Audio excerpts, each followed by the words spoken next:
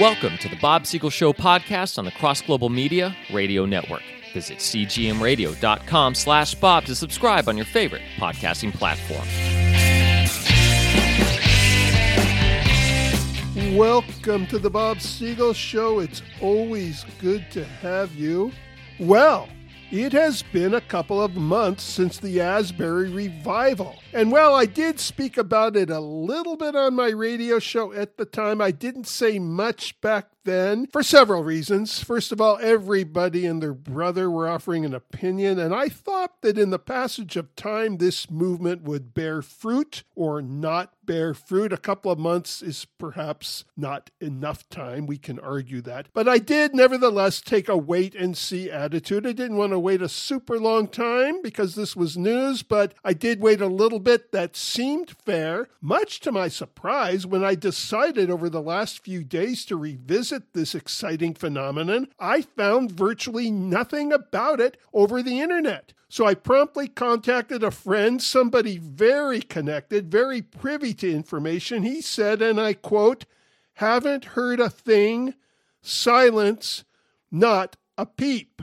Which means that today my more detailed response, which I did take the time to think about, is still going to be based on information 2 months ago. Although we might wonder if the fact that things seem to have died down may not be in and of itself some news. Can't say for sure, but certainly it would be difficult not to at least consider that possibility. In any event, let's review. What started as a simple chapel service at Asbury College in Kentucky turned into a non-stop meeting that went on for days and days and days. For a brief recap, here is a description from Inside Higher Education. They say, by the time university leaders concluded the gathering, an estimated 50,000 students and visitors had come to the campus to pray, said Kevin Brown, Asbury's president. The outpouring attracted students from more than 260 colleges and universities, many drawn by social media live streams and posts. Similar prayer services cropped up at other Christian universities, including Lee University in Tennessee, Cedarville University in Ohio, and Samford University in Alabama.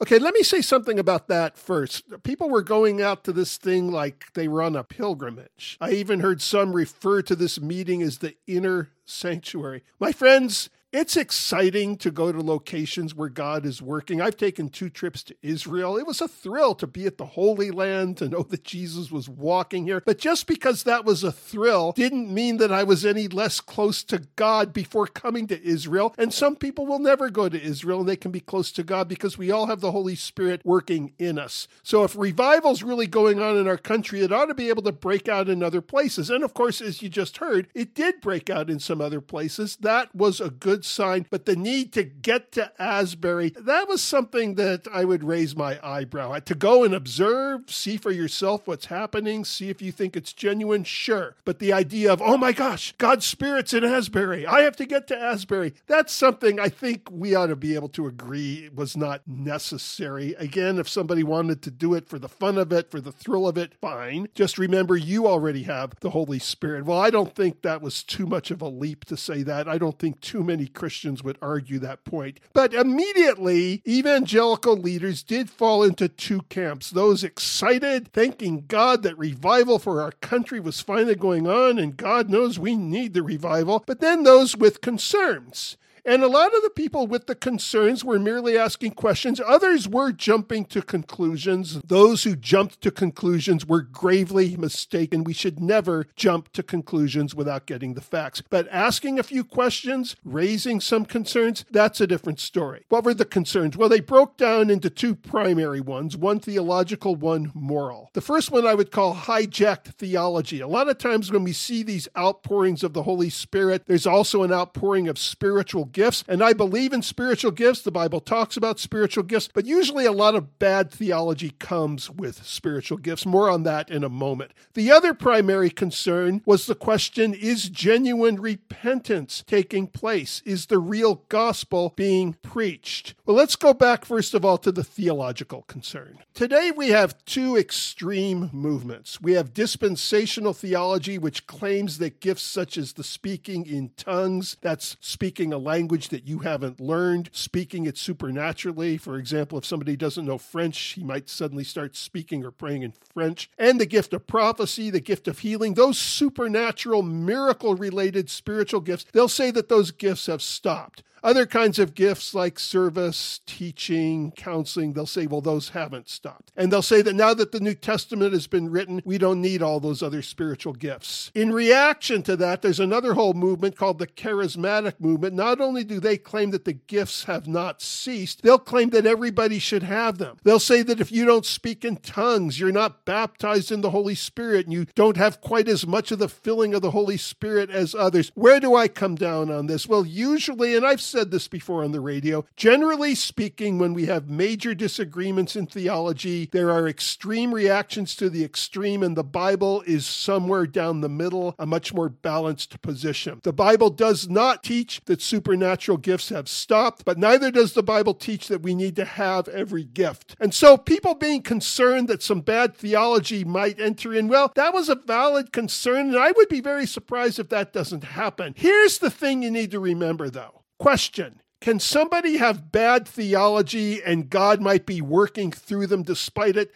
What I mean is this, somebody speaking in tongues, they claim that that's the filling of the Holy Spirit. Well, the theology that means they're filled with the Holy Spirit is mistaken, but that doesn't mean they aren't actually speaking in tongues. And you say, but Bob, if they have bad theology, how can God be working? Because God is a gentleman, God is flexible, God is creative, God is merciful. God does not wait for us to get all the answers lined up in a row before he works. So genuine revival could be taking place at Asbury or other places, and the theology could be terrible. And I'm not even saying that's happened yet. I'm just saying people are worried that it's going to happen. But let's say it happens. The theology can be terrible, and God could still work. We've seen that with other revivals. Things do get messy. You have those that are genuinely saved. You have those that aren't genuinely saved. You have false prophets that get up. You get bad theology in there. And the greatest example of all is the very first revival. Read the book of Acts, the outpouring of the Holy Spirit upon the apostles, men who had followed Jesus around for 3 years. Now the resurrected Jesus has blasted off. He's gone back to heaven. Did the Holy Spirit work in the lives of the apostles? He did, and yet they had the worst theology you've ever heard. For the longest time, they were teaching that in order to become a Christian, you first had to become Jewish. They did not understand that the gospel of Jesus was for Gentiles too, for everybody, even though Jesus himself had said, go to the whole world and preach the gospel. And yet these apostles, despite their bad theology, they got it straightened out. You get to Acts chapter 15, there's the Jerusalem Council, they get it straightened out. But just because it takes you 15 minutes to read 15 chapters of Acts doesn't mean church history was only 15 minutes long up to that time. Christianity was at least 20 years old before they had the Jerusalem Council. And yet the Holy Spirit, despite this bad theology and teaching that you have to go back to the law of Moses before you can become a Christian and be forgiven by Christ, that's as heretical as anything I can think of. And yet the Holy Spirit was using these men to do miracles, to preach the gospel, to raise people from the dead. They were taking stands for God. They were being arrested. They were being supernaturally released from prison. God can work despite bad theology. Be very careful not to quickly attribute the works of God to the works of Satan. Jesus gave us very clear warnings. He warned that attributing the works of God to the works of Satan was on the road of blaspheming the Holy Spirit. He asked us in the book of Luke, what father, if his son asks for fish, will give him a serpent? He says, if you who are evil know how to give good gifts to your children, cannot the Father give the Holy Spirit to those who ask him? So they're actually talking there about asking for the Holy Spirit. Don't jump to conclusions. Just because bad theology accompanies the supernatural, that does not necessarily mean that God is not at work. So whereas I sympathize with those who have the first concerns, because theology is very important to me, I think we could be overly concerned. God in his grace can work despite bad theology.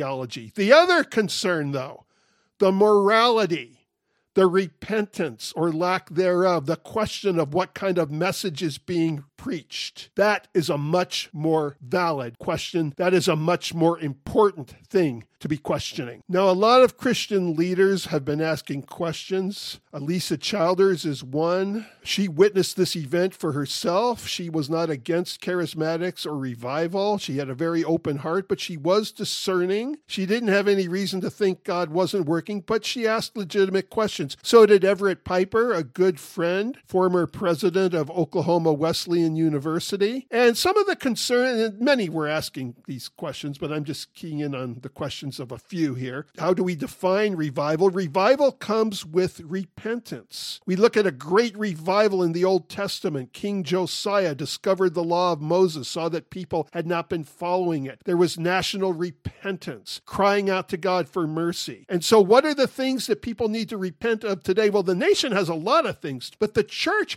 has been compromising with many of these issues. The church is supposed to be the salt of the earth, the light of the earth. 16% of the students at Asbury College say they define themselves as part of the LGBTQ movement. Now, I can understand students these days being caught up in that, but what are the teachers saying? And I don't know the teachers. I imagine some are speaking out against it. But if genuine repentance was coming out of this revival, how often were we seeing students get up and confess that the LGBTQ movement was a sin? What about the other popular movement today, critical race theory? That sounds good. Sounds like a good movement. We're just against racism. It's packaged as being anti-racist, so people feel that they should climb on board, but it's abominable. God has nothing to do with it. It is something that, in fact, teaches racism. All white people are racists. No person of color can possibly be a racist. A call to go into classrooms and separate out the white children, even at 4 and 5 years old, telling them to sit in the back because of their white privilege.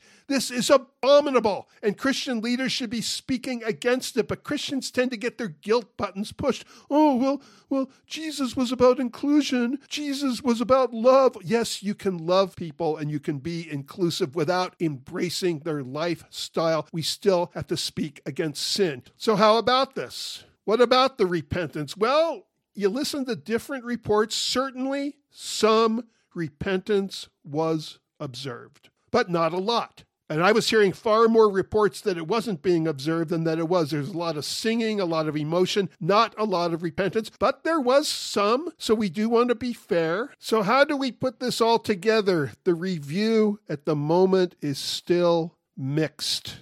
There are still questions, but that goes to the heart and soul of what I want to leave you with today. My friends, people have a right to ask questions, and those that are asking them are being vilified. When a brother in Christ, like Everett Piper, or a sister in Christ, like Elisa Childress, can't ask questions without being accused of being some kind of Pharisee, especially when the very Jesus who confronted the Pharisees warned us to beware of false prophets, sent forth apostles who told us to test the spirits. When people are not open to questions, something is not right. And again, to be fair, I'm trying to be as balanced as I can here. Some have been open to questions and have received questions gracefully, all to say that I am continuing to take a wait-and-see attitude. But make no mistake, I will stand with those asking questions, because when we as a church or we as a culture stop asking questions, we're walking in quicksand. This is Bob Siegel, making the obvious obvious.